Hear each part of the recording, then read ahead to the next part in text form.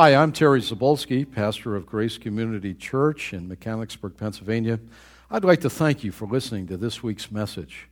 I hope and trust that God's Word is a blessing to you as you live for Him each and every day.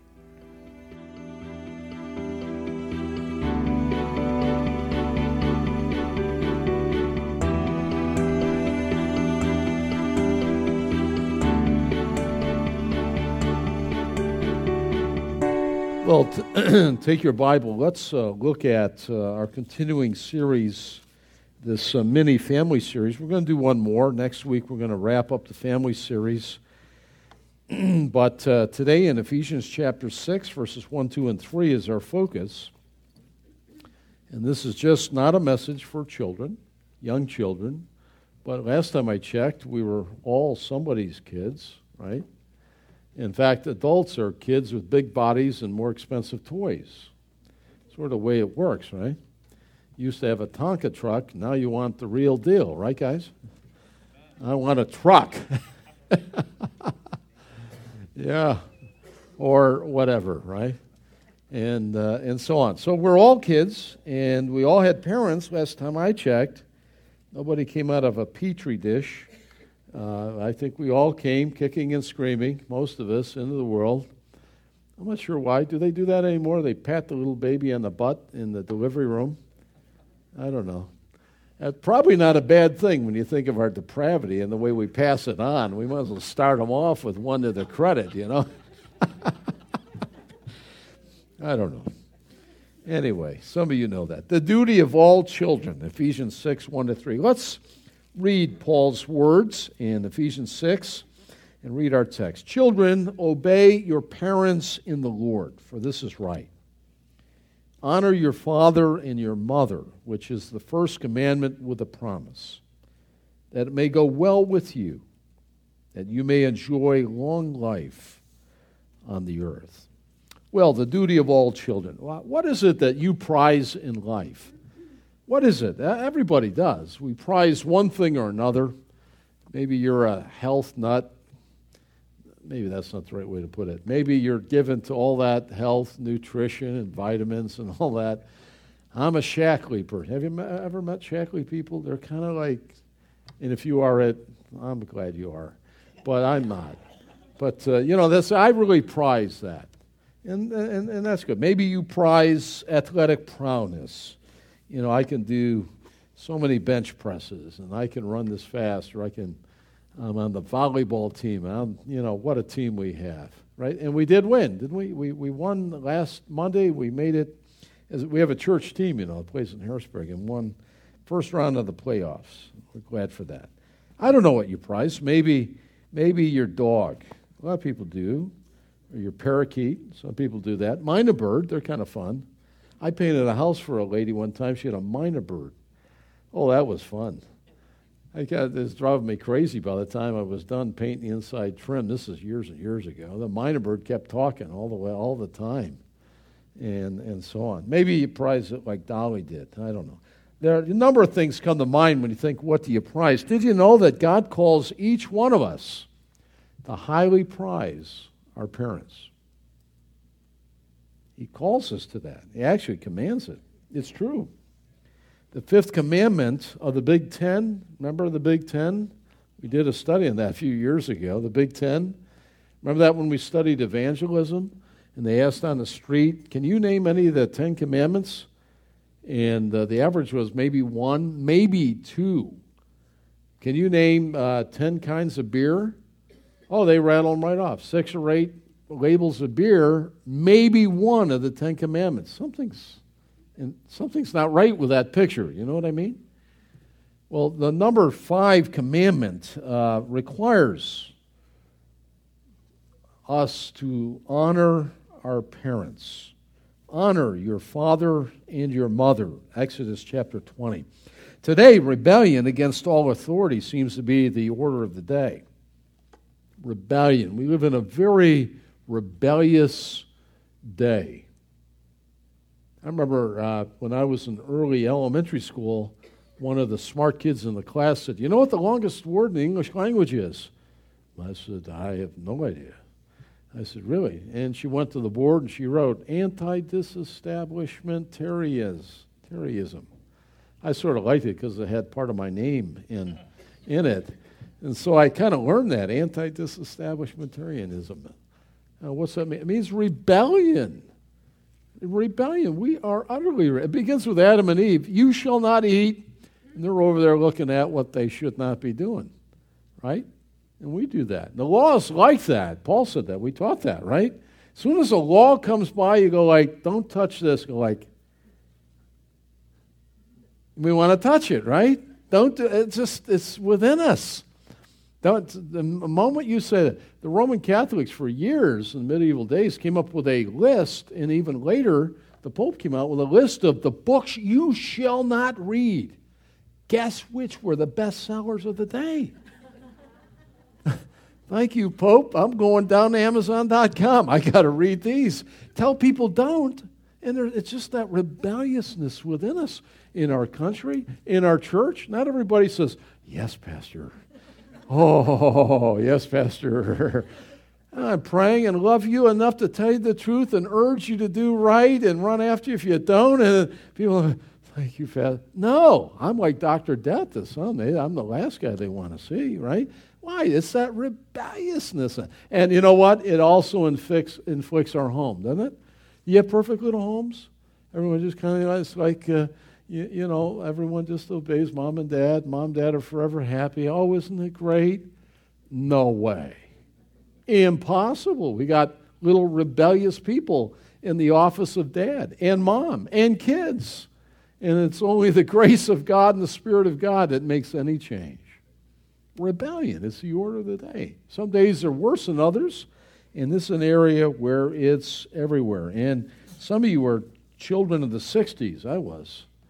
I mean, we ran the schools. Don't tell it anymore this way. David, before you were born, I mean, we had in our school in that day, 1969, we had a big assembly, you know, in the morning. We had a big class, 900 in each of our class, 900 in the sophomore, junior, and senior class. I went to assembly, and in some way, assistant principal gets up there and says, okay, we're on a shorted class schedule today. Now go back to your class. And the students started yelling, H, no, we won't go. Went on for an hour and a half. And the principal's up there, oh my, what am I going to do, you know? Should have just went down, you're all expelled. You know, you're out. And they found out that they could run the administration. And you know what? We're still here today, most of us, the children of that era.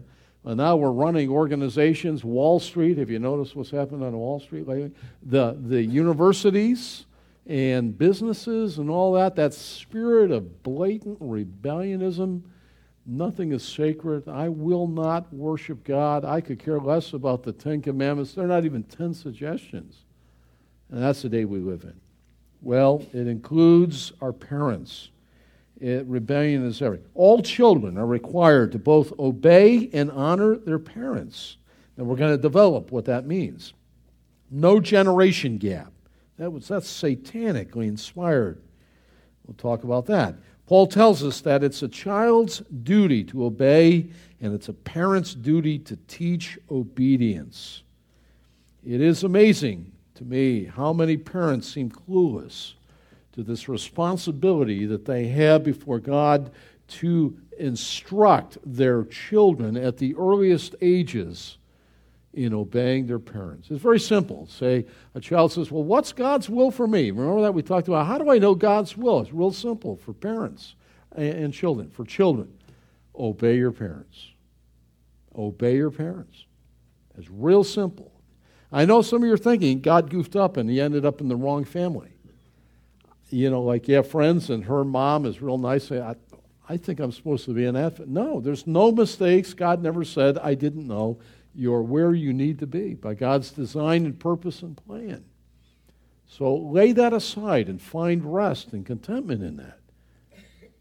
And we're going to talk about it. Some of you had difficult parents. And we'll talk about that in a little bit, about how to handle that. Well, Paul tells us that it's the child's duty to obey and the parent's duty to teach obedience. To teach a child to obey is to teach him to obey God. Did you know that? We'll talk about that. If you don't teach obedience, then you're teaching him or her to defile God. Parents must enforce obedience. All right, well, 2 commands. This is 3 verses, 2 commands, 2 points. Just 2 today. Anymore, I used to preach 6 and 8. I'm coming down to maybe 2. You know, say, how many words can Pastor say on 2 points? We ought to be out of here in 15 minutes. Hold on. 2 commands directing us in relation to our parents so that we'll enjoy them. Imagine that. Enjoy them. And enjoy long life as well. This is the only command, you can underline it, that God gives specifically to the children in the whole Bible. If you can find another, let me know. I want to know that. But it's directed solely to children. Well, the first command you can write next to Roman number 1 is an action. The second command is going to be an attitude, and they're different. Of course, the attitude lies behind all of our actions, but that's the way he unfolds it. Well, what is the first command directing us in this relationship? Number 1, as children, we're commanded by God to obey our parents. In this verse, which all Christian parents have memorized, am I right? Children, obey your parents. I mean, we must have said it 1,000,000 times in our home. 1,000,001, right there? Just, our kids knew this probably more than John 3:16. What's the Bible say? Children, obey your parents. You know? They were shell-shocked. You've got to open their hearts and their ears to the Word of God and pour the Word of God into their hearts and souls at the earliest days. It's never too soon. Never too soon. I told you that I love seeing my Sarah emulate this in pouring the Word of God into her little girls. And when Sarah comes, Taylor almost has Psalm 23 memorized as a 2-year-old. She's pouring the Word of God into her heart. And she's as active and rambunctious as her mother and father. She's all over the place, really. She is enamored by she is so bright, like her daddy. Well, her mommy too. But I was singing on the phone with her this week. We're in the Lord's army, yes, sir. And marching in marching the infantry, riding the cavalry, right? Yes, sir. I'm telling you, you have to do that. It's so important. And pour the word obey, the word obey means to be under the hearing of. It's different than another word in the Greek that's used for obedience. Here it means obviously to listen to and do what you're told. In other words, the mom and dad speak, it falls on your ears, enters your heart, you hear it, you understand it, you do it. That's God's will. Real simple, straightforward. But that's not usually our problem. Usually we know what to do. It's doing what we know, right? That's usually our problem. But that's what it means. It therefore means listen and do what you're told. Children are to put themselves under the words and the authority of their parents. The sense of this imperative, it's durative. It means keep on obeying your parents. Keep on doing it. Not, I did it last Thursday, or now I'm 14, or now no. That the tenor and the character of your life as a child is that you hear and you obey and you do. You place yourself under their authority. I remember many occasions in my own life God hammering home the reality of this to me. My father was not saved, good father, ran his own business, a lot of hours with it, strong disciplinarian when he got home. And when the Lord began to really draw my heart to himself, my last year of high school, I found drawn to want to be with God's people. I wanted to go to church. Isn't that something? That's how it is. When God works in a man's or a woman's heart, they draw them to God's people. You want to be with God's people. You want to be under the teaching of God's Word. That's the Spirit of God induced. And Sunday for Dad in the afternoon evening was work day around. We had projects to do, a zillion of them. Ever noticed the project list is never done?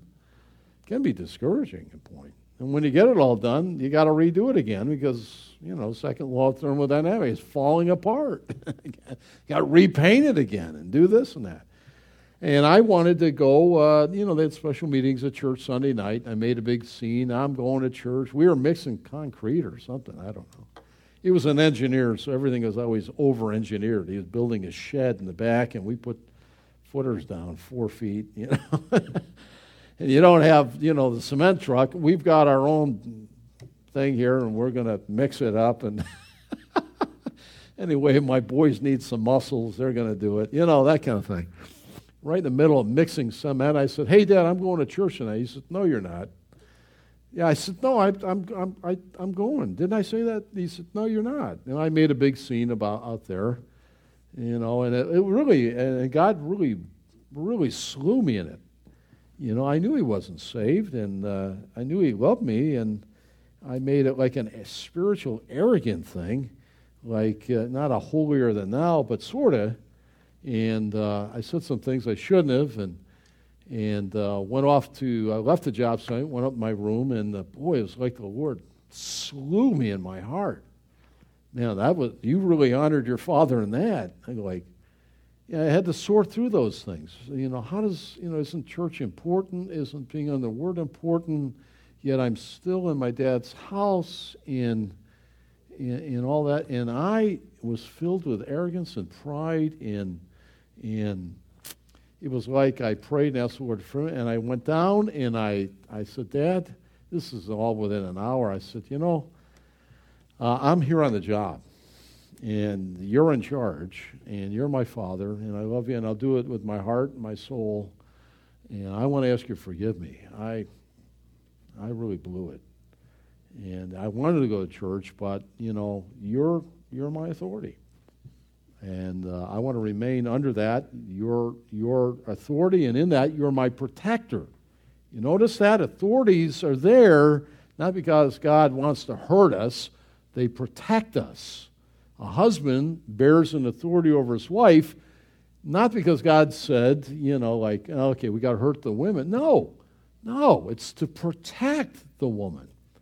Children are under the authority of a parent. They provide a protection for the children. Government's the same way. We're in a civil realm, under the authority of government. Why? Not just because we need to pay taxes and be hurt, blah, blah. No, for protection it is in a fallen world. And so I told my father that, and so I commenced to finishing the job with the concrete and all that. Well, it's amazing. About 2 or 3 weeks later, we were out doing who knows what. My father, who knows what. And around the 5:30 came around, and he said to me, I was right in the middle of cutting the barberry bushes or some crazy thing, I don't know. And he said to me, "Hey, don't you need to get cleaned up? Don't you have church tonight?" And I thought, I think I passed the test, Lord. Thank you. I learned that he's the authority under God. God didn't make a mistake, and that God was going to work through even an unsaved father who had different priorities. And I'll never forget that lesson. And the same thing came about with schooling. My father wanted, I told you before, to do a different venue of training. He had really had his heart set on it. I headed toward Princeton, but I wanted, God put in my heart to want to go. And now I know why. This June will be 30 years since God has allowed me to be in ministry. But at that point, I didn't know. I was thinking pre-law or business or something. To go to a Christian college and our university. And my father was really slow to do that. I'd had a football scholarship at Valparaiso University, a couple other schools around, and wrestling scholarship at Lehigh, but I really wanted to go to a Christian college, but I didn't want to do it on my own. I wanted my father's blessing, so I laid it before him, and the weeks and months were passing, and time was getting short, And finally, he lay there in bed one day, and I said, Dad, I've got to know. They need to know. Am I coming or am I not? What's happening? Or I've got to do something, And he said, you really want to go to that school? I said, I really think I do. I think the Lord has put that in my heart. I'd like to go. And he said, okay. And I found the Lord worked through an unsaved dad as an authority. I wanted to honor him that way. I could tell you 100 times when I didn't. A lot of them I felt the heat of discipline. But as I grew older in those years, still in his home, I wanted to honor him. You know what? And to this day, I'm thankful for those occasions. I look back at that and say, thank you, Lord, for hitting me in the head with a 2x4 and get my attention before I did other stupid stuff and dishonored him and ran off on my own and made a mess. Don't we do that? We sort of do that. Have you noticed our parents are usually for us? They are, even if they're not where they ought to be. At the end of the day, they want it better for you. And so I'm thankful for that. So it's protection as well. Well, to whom is Paul speaking? Children, obey your parents. And B, well, all children, here it is, it's qualified really, it's still living under a dad or mom's roof. Maybe you're living under only mom's roof. Maybe it's only dad's roof. And that's common in our day for a lot of reasons. But it's while you're in your junior years. It's not an adult child. A child out on their own, so to speak. All right, so that's what he's referring to. And Jesus sets a beautiful example in this, does he not? In Luke's Gospel, chapter 2, you can look it up later. There, here, the creator of all, now think about that, creator of all, he even made his stepfather, Joseph, and Mary, his natural mother. And he submits to their authority. He grew in stature and in favor with God and with man, in his humiliation, in the incarnation. What an example. And you know what? He obeyed them 100% of the time. Now, my sisters were always pretty good at home. Now, although my mother dealt with them at times when they weren't, and that's as I remember. They were good most of the time. Boys weren't. Now, if one of my brothers had been 100% obedient to my father, I think we would have beat him up or something. 100% of the time. But the Lord was.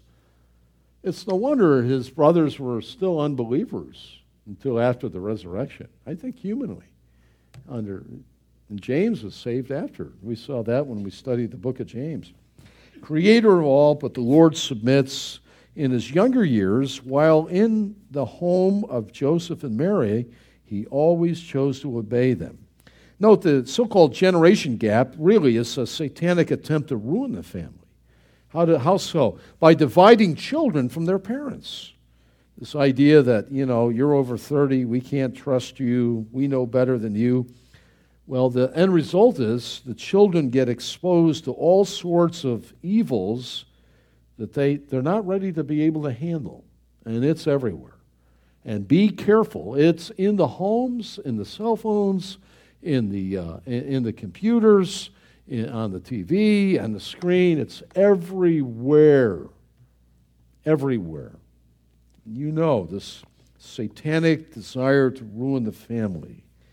And he is. Well, what else with Jesus? Well, later, Jesus in his public ministry, to those who seem pious, but really were trying to evade God's word and caring for their parents, he had very harsh words. You can check that out in Mark's Gospel, chapter 7, verses 6 through 13. Remember that? He spoke to the religious leaders of that day. They're walking around very pious. We have parents, but we could help them financially, but we've given all our monies as if it's sacred to the Lord, and therefore we have nothing left to support mom and or dad. And the Lord had a word to say about that, didn't he? He rebuked them. You, by your absolute nonsense, you violate the fifth commandment to honor your father and your mother. He blew him right away. And then, isn't it tender there on the cross in John 19, verse 25 to 27, and one of the last acts that our Lord did on earth prior to his death, hanging there, he takes care of his mother. He says to John, who's standing there next to Mary, he gives Mary, we believe Joseph had died already, to John, for John to care for his mother. And church history tells us that that's what happened. John took Mary into his home, cared for Mary through those years, early years of the church, and until she died. The Lord Jesus put his stamp of approval on obedience and care for parents in all that he did. Well, D, Paul gives us the manner in our text of the obedience that we owe our parents. Obey, children, your parents, here it is, in the Lord. In the Lord. Parents are God's proxies. That is, they stand in the place of God to their children. How is that? Well, they're loving. They're loving. Parents love their children. They may not like everything we do, right? The mom will say, I sure love him, but I don't like him. I don't like the phase that he's in now, the chapter. Learn to think of it that way, too. Don't just write your kids off because you don't like them or you don't like what they're doing. It might be a phase. We used to hear that a lot more. They're in a phase. They'll come through that. You keep praying for them. You keep talking to them in that situation. They'll come through that. So you love them. You stand in the place of God. That you provide for them. God provides. Often think about that and say that often. I don't even know where the food came from. My first 6 or 7 years, I was there, I guess, but I don't remember a thing. Someone stuck it in my mouth, and I sucked on the bottle, and then it was Gerber baby food, and they put pants and diapers and everything else on me and all that. I don't remember that. They took care of me.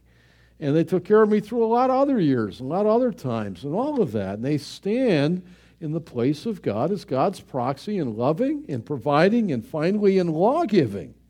In law-giving. God does it. You notice that? Thou shalt not, the Big Ten. And the parent says, when the street lights turn on, get yourself home, in the house.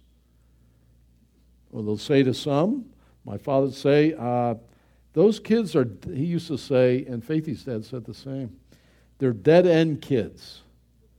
Dead-end kids. You know what that means? I sense there's not much good there, and they're not going anywhere, and I don't want you hanging around with them. You got it? Yeah. You help your kids sort out who they hang around with. Birds of a feather fly together, that kind of thing. Lawgiver, and enforcer, right?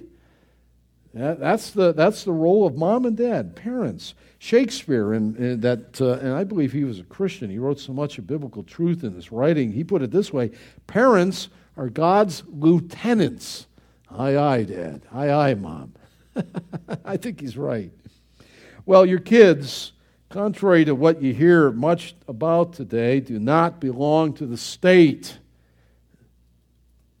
Forget the village idea. It takes a village. You need help. You need teachers. They're extensions of your office and work, but they don't belong to the state. I don't care what Massachusetts says. I don't care what California says. In the rebellion, children are the Lord's, and He loans them to parents to raise. We'll talk more about that next week. They don't raise well on their own. You've got to raise them. A lot of times there's absentee parents anymore. They do not raise on their own. And we'll talk about that next week more in detail. Well, children are to obey their parents in the extent, and Paul's parallel passage in Colossians 3 tells us, in everything. In everything. In the Lord. Now, the only time the exception in applying biblical truth, comparing Scripture with Scripture, is that God forbid that parents should ever require a child to do something contrary to the clear revealed teaching of Scripture. And we live in such a nutty day, it happens. And as far as from our mind to think about that. There was a crazy case in the paper I saw reported 2 weeks ago, a court case where this boy, did I mention it earlier? I can't remember. I think he was 9 or 11. He was found guilty of raping a 4-year-old girl. I mean, that in itself just defies imagination. But when they found out about it, what happened was this boy grew up in a family where mom and dad were walking in our house naked, taking pictures of pornographic stuff everywhere, and the boy was exposed to all of this evil up to the age of 9 or 11, whatever it was, and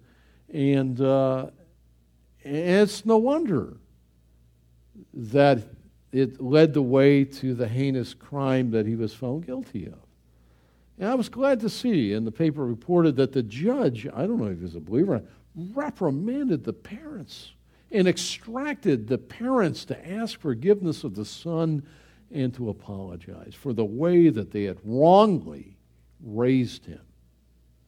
I'm sure that's, it's a kind of a far-out example, but we are not to ever do anything as children to our parents that would go contrary to the teaching of the Word of God. And those parents were way off the deep end, way off. And they're going to pay the price for that for years and years. Wow. In everything. Why? He says it's right. For the explanation, this is right. Well, what does what? Dr. Boyce says this really refers to natural law. That means that God has stamped this truth upon our hearts and conscience of all people. The unsaved people, people that know the Lord, know that this to be true. That God gives little ones to parents to raise them and to correct them and to take that little uncivilized savage, as some call children, the fruit doesn't fall far, and to civilize them and to train them up so that they'll be the men and women in the days to come that they ought to be. It is right. It is right. We know it's true by nature. Furthermore, God alone, I remind you, determines what's right. When He says it's right, it's right. Man doesn't vote on it. It's not a consensus. It's right.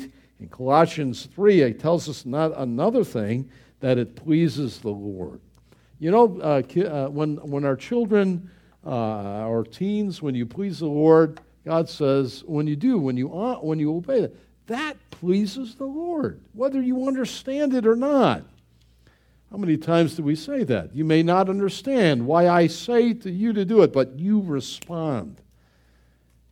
I can remember that with our own kids. I want you to hear my word and respond to it. For example, you may be walking down the street someday and I'll tell you, get off the street. You may not see the truck coming, but I don't want you to have me write a dissertation. You think about it and see if you agree before you respond. Just get off the street. Trust me. I'm going to direct you rightly by God's grace. And that's the way it ought to be. God determines what's right. And that when we do what's right, when we obey Him, it pleases the Lord. Well, Linsky writes a couple of things.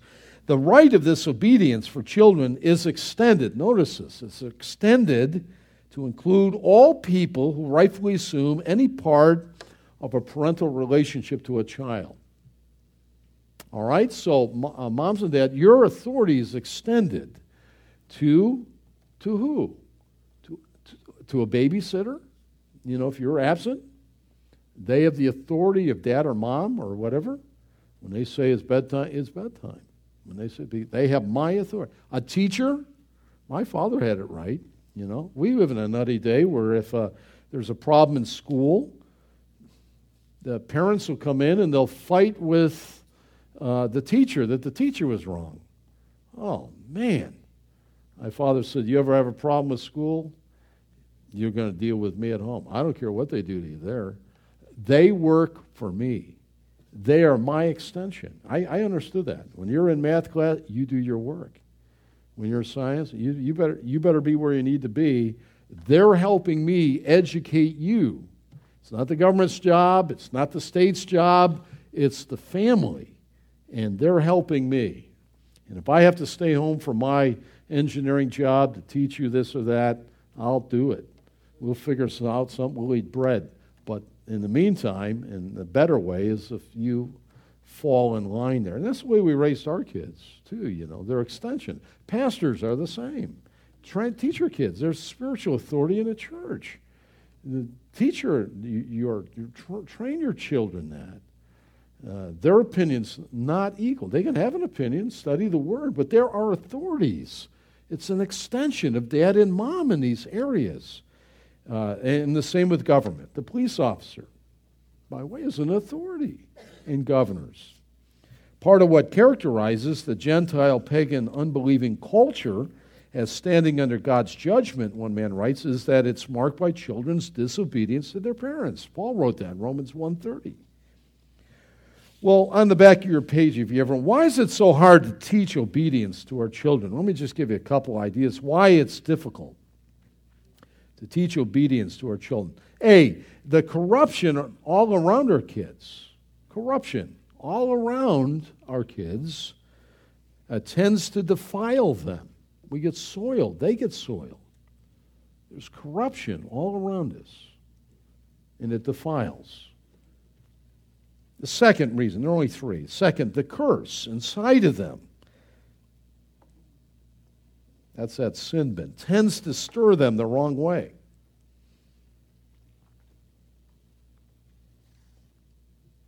Don't have to teach kids to do wrong. Have you ever noticed that? Children, notice this. This is how you do wrong. Wait, Dad, let me take notes. No, you don't have to do that. You have to teach them to do right and enforce that and inspect it. The curse inside. And third and last, why is it so hard to teach them obedience? Their own childishness makes them susceptible to many dangers. They're in their immaturity years. They're not aware of all that's around and about. Proverbs says that we all start out as simpletons. I'd say, well, that's offensive to me. I'm sorry. We're all there. We're all simple. What's that mean? We believe anything. We're easily influenced. You see, there's that childishness. And so we need to hear the Word of God and do it, and it will grow us in wisdom. So we'll be growing in wisdom and men in wisdom of wisdom and make good choices, better choices. If not, in time, simpletons will grow into foolish decisions, will harden into scoffers or mockers. That's Proverbs. The Heidelberg Confession, the old catechism, put it this way. I just read a couple sentences of this to give you the sense of it. Well, what does God require in the fifth commandment? Honor thy father and thy mother. And then it answers, that I show all honor, love, and faithfulness to my father and my mother, and to all in authority over me. Submit myself with due obedience to all their good instruction and correction, and also bear patiently with their infirmities, since it is God's will to govern us by their hands. That's good. That Heidelberg Confession. Even a parent has infirmity. They're not perfect. We have weakness. We have blind spots. We're sinners. But we bear with that, is what he's saying. Well, that's the first command, directing us. All children were commanded by God to obey our parents. That's an action. Now the attitude, the second command. As children, we are commanded to always honor our parents. Honor. This goes beyond mere obedience. To honor is the form love assumes towards those who are placed above us by God. God put honor here, not merely love. He could have said, and love your mom and dad. But he went way beyond that. And the word honor, love is bound up in that. For it is love and respect, it's reverence, and it's obedience. So it's the attitude behind the act of obedience. Honor. Well, the word honor means to hold in the highest possible regard. You prize it. the highly prized. The fifth commandment is now made personal by Paul, where he says that honor your father and mother. It's singular. Your father, your mother. And it's to emphasize that each one of us are to do this. In Hebrew, the Ten Commandment, the word for honor, you might be interested, is kavod, is the Hebrew word, and it means to be heavy. Now, it's kind of funny because when we grew up, sometimes we would say, well, that's heavy. You don't hear that anymore. Remember that, Paul? That's heavy. Well, actually, that's very good Hebrew. Heavy means it's weighty. See, if it was foolish or it wasn't worth notice, it was a lightweight. It was like the chaff that blew away. It's from Psalm 1. But if it was really important or it was really something, it was heavy. And therefore, it was heavy. It called for your respect and honor to give glory to. The king was the heavyweight, if you will, the way the ancient mind worked. That's what we are to give an attitude to our parents, this attitude of honor to highly prize. So we are to honor both our dads and our moms, no matter what the situation. You should know that many of the pagan religions of that day and today denigrate the role of the mother. It is only Christianity that has elevated womanhood and women to their lofty position. It is only biblical Christianity, only. If might is right, and the awfulness of that and the ugliness of that degenerates to, then I can beat you up, woman, because I'm stronger than you, and I can. That's Nietzsche taken out, developed through the Nazism, and we saw that not too long ago in the horror of that. Biblical Christianity elevates the role of motherhood and womanhood on the pedestal that it needs to be, an image bearer of God, equal in the things of life.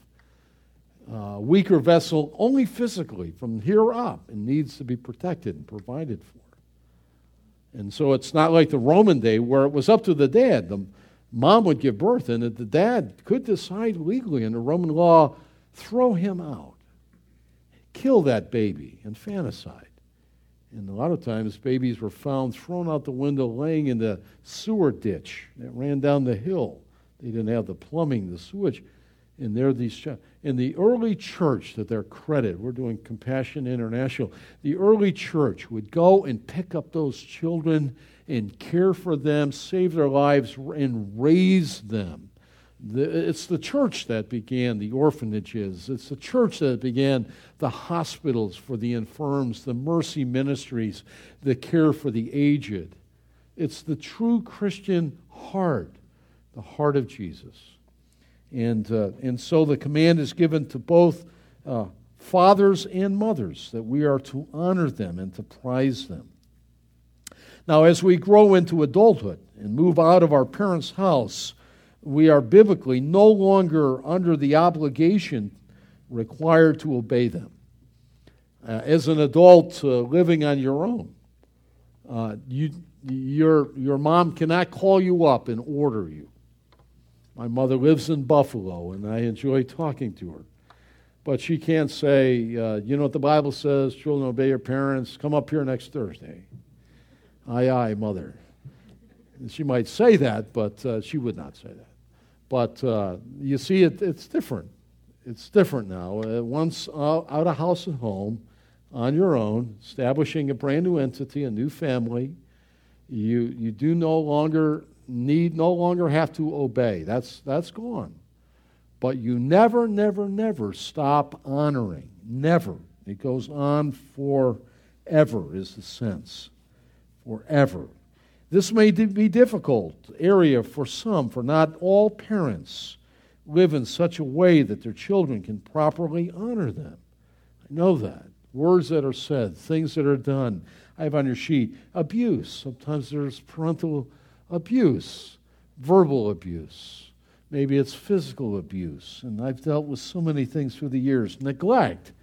You know, Dad's never there. He's never there in any way, or mom, or whatever. Maybe it's undisciplined, or maybe the withholding of love, or these kind of things. If this, look at two, if this is a problem for you, and it is for many, it is, I know that. I urge you to study your parents and to pick out some areas in which you can properly honor them. They're not all bad. We tend to want to do that. Just, you're out. We cross them out. Don't do that. Find something there that you can thank the Lord for in their hearts and lives. And you can honor them even from a distance. Now, you must forgive them. You must release them of wrongs. A lot of you will carry those around, and it hinders you. It hinders you. You become embittered. Build a bridge. I know that bridge comes across both sides, but get it over as far as you can. And pray. And God may cause that dad or mom to meet you there at some point. So do that. Do that. Find something to honor them. I'll never forget reading. I was so surprised. Dr. Boyce, one of my heroes. Do you have heroes? Dr. Boyce is now in heaven. I'm a joy in seeing his church down in Philadelphia. Faith and I are going to go down Thursday, Friday, or into early Saturday for the Philadelphia Reformed Conference this week. And to see his old church there, where now Phil Ryken is understudies, pastor, doing a great job. But Dr. Boyce, he's such a great expositor now in heaven. You thought he never had any problem, but he wrote there, growing up in McKeesport, Pennsylvania. His dad was a great surgeon. And he wrote, and he said, my dad was almost never home. He was always at the hospital. And he wrote, and I underlined it in his writings, I can never remember at a time my father and I had a serious conversation. I was like in disbelief. And as the years passed, I had to begin to look at my father and try and understand him, and then find some things that I could thank the Lord for and honor the Lord for him. And I discovered some things about him that I hadn't known. I discovered that I knew that my father provided for us, and he worked so many hours to provide so that I could have a type flight education. And so I could honor my dad for that. And then bit by bit, he would never tell me. I never realized how much my dad gave to the work of the ministry and to people and to all kinds of things that came in years later and even after he died. And as a fruit of his work, he was so generous. He never said a word about it. But people all over the place, he helped them with monies, people that needed housing, people that needed medical, people that surgeries he did. He never took money. He just was generous, and I never knew that about. So I could honor my father for that. And so maybe that helps you as you think about that. Say, well, he was a complete failure, or he's hurt us badly. I submit to you, it's not all. It's not 100%. Look and find something that you can honor your dad and or your mom and so fulfill this important example. Well, our motivation for all this, it's the first commandment with promise. I think it means first, the commandment, it's the fifth of the 10. It's first, and it's important in its relationship to other beings. The first 4 commandments relate to God. This is the first, and it relates from 5 to 10 to other human beings. And isn't it amazing God put this one first? Because you get this one right. You learn the authority of obeying and honoring your mom and dad. You'll not have a problem with authorities in life. Or it'll be minimal. It'll be minimal when you understand authority. Look, we all need guardrails. And parents establish that for safety and protection. You like going across bridges over high spans without guardrails on? I don't. I cross that on Route 50, that Bay Bridge, that long. I don't know. I drive on the inside pretty slowly. I don't know what it is. You take all the guardrails off, I'm not even going that way. I'm not going that way. Somebody will run me off the road, or I look out at and a birdie flying by, and I'll be in the drink, I'm glad those walls are there. It creates security. It does. And that's the way it is. And look at the promise. God thinks so much of it, he underlines it with a promise. Number one, it's the quality of life. And in the Greek, the word well is the second word in the sentence. He wants to tell you, listen, if you honor your parents, learn to obey them in your early years, honor them throughout, it's going to be well with you. Well. I like that. Well, I'll go for that. It'll be well. That's the God-blessed and favored life, God is saying. Well. Wow, life is tough enough, and then you die in a fallen world. But God promises in the incarnate, it's going to be well with you. Don't go against the current on this thing. It's tough enough.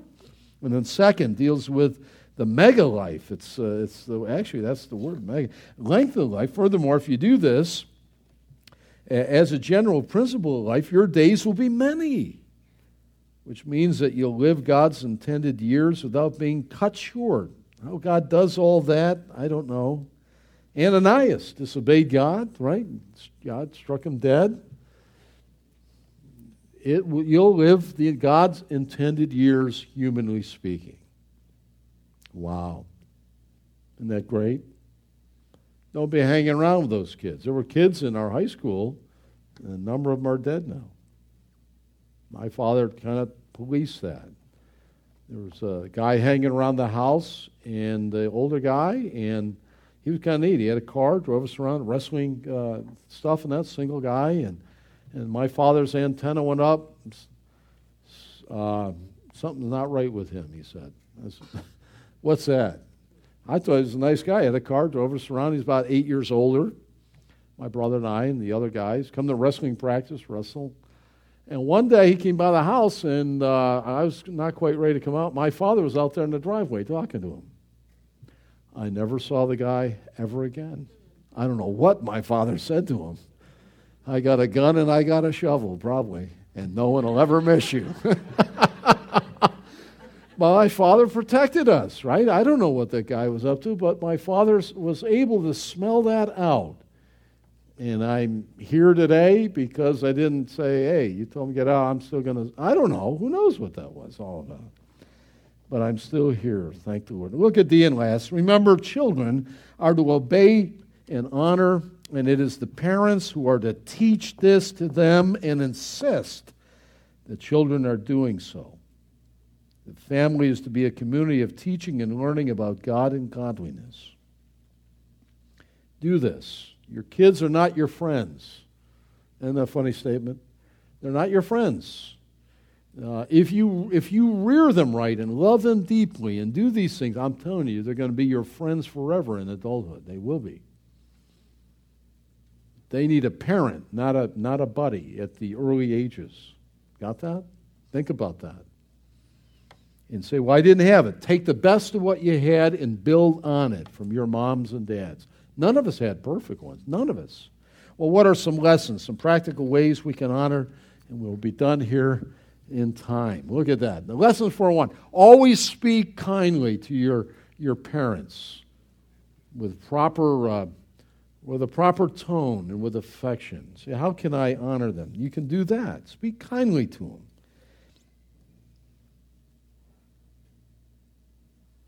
Tender-hearted thing to do. Do that.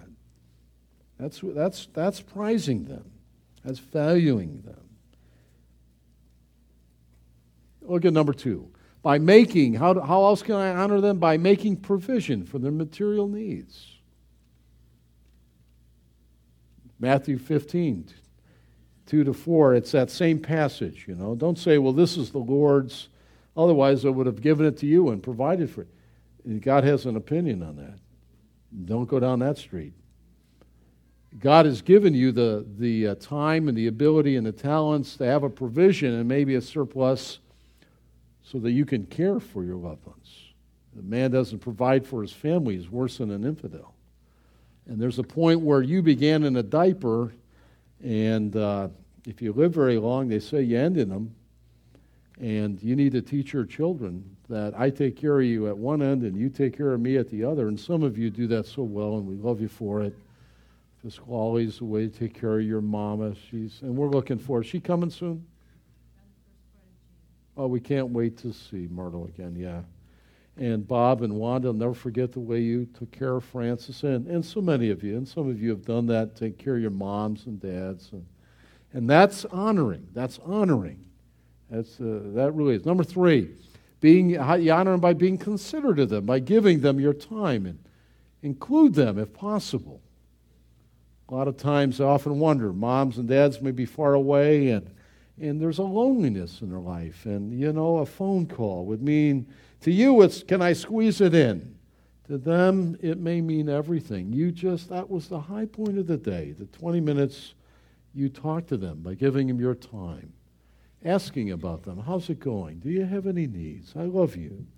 Thanks for raising a person like me, Express it. Number 4, honor them by forgiving them of wrongs. Do that. They've all failed us, some more than others. Don't be embittered against them. You lose on it. You lose. Take the best of what they had and build upon it. Forgive them. Don't hold on to it. Number 5, we've got a total of 6 today. Number 5, parents, you're required to teach obedience. Required, not optional. And you're going to be tired in the mix of the day, and you just can't stop. You can't. And mom, you do it too. Don't say when your father gets home, don't put that all on dad all the time. We come in kind of dreary, kind of tired. We do what we have to. And we're there. Yeah, dad carries a big stick, I know. But make sure this happens. Make sure it happens. Teach them obedience and expect them and demand it. And number 6, maybe, just maybe, you don't honor and you don't obey, and maybe you're not a part of this because you're not saved. Have you come to know the Lord Jesus as your Lord and Savior? It's the gospel. It's the great message. In a little prayer, Lord Jesus, be merciful unto me, a sinner. I receive you as my Lord and as my Savior. Thank you for dying for me. Oh, you need to receive him. Do that today. If I can be of help, I want to do that. Well, what do you highly prize? Is it a trophy? I bowled 300 once. They gave me a trophy. I got a ribbon. I used to run. I got deer heads on my wall. Or moose, right, Mark? Moose. God says, highly prize your moms and your dads.